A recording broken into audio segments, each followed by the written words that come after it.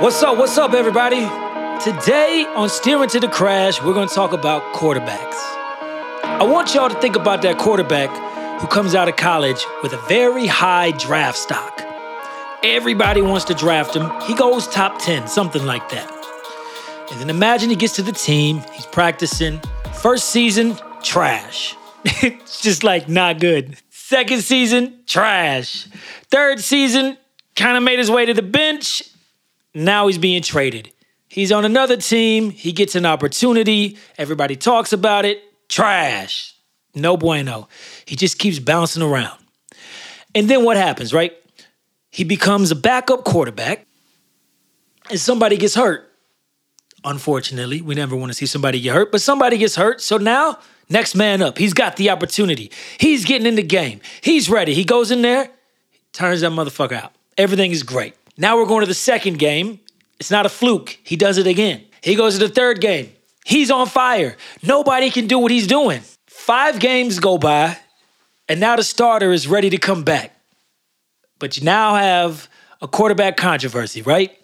Do we keep him in? Do we bring the old guy back? What do we do? How do we do this? Now, why is that even an issue? Because he's been playing well. What's the moral of the story? The moral of the story here is he was never a trash-ass quarterback. It's about systems. It's about being in the right system. It's about being around the right coach. And you can apply those things to your everyday life. Your job, maybe you're working for the wrong boss. Maybe that boss doesn't fit you. They don't know how to get the most out of you. Maybe you need somebody different to manage you. Maybe you need to manage differently. Maybe you need to change the system that you're in. And that's okay.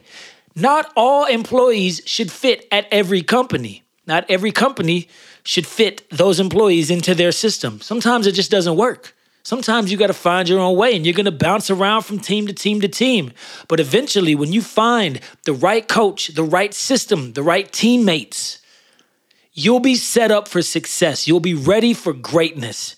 The question is, can you recognize when you need to shift? Because I believe the true power of success lies in the pivot. You have to know when to pivot, and you can't know when to pivot until you recognize it.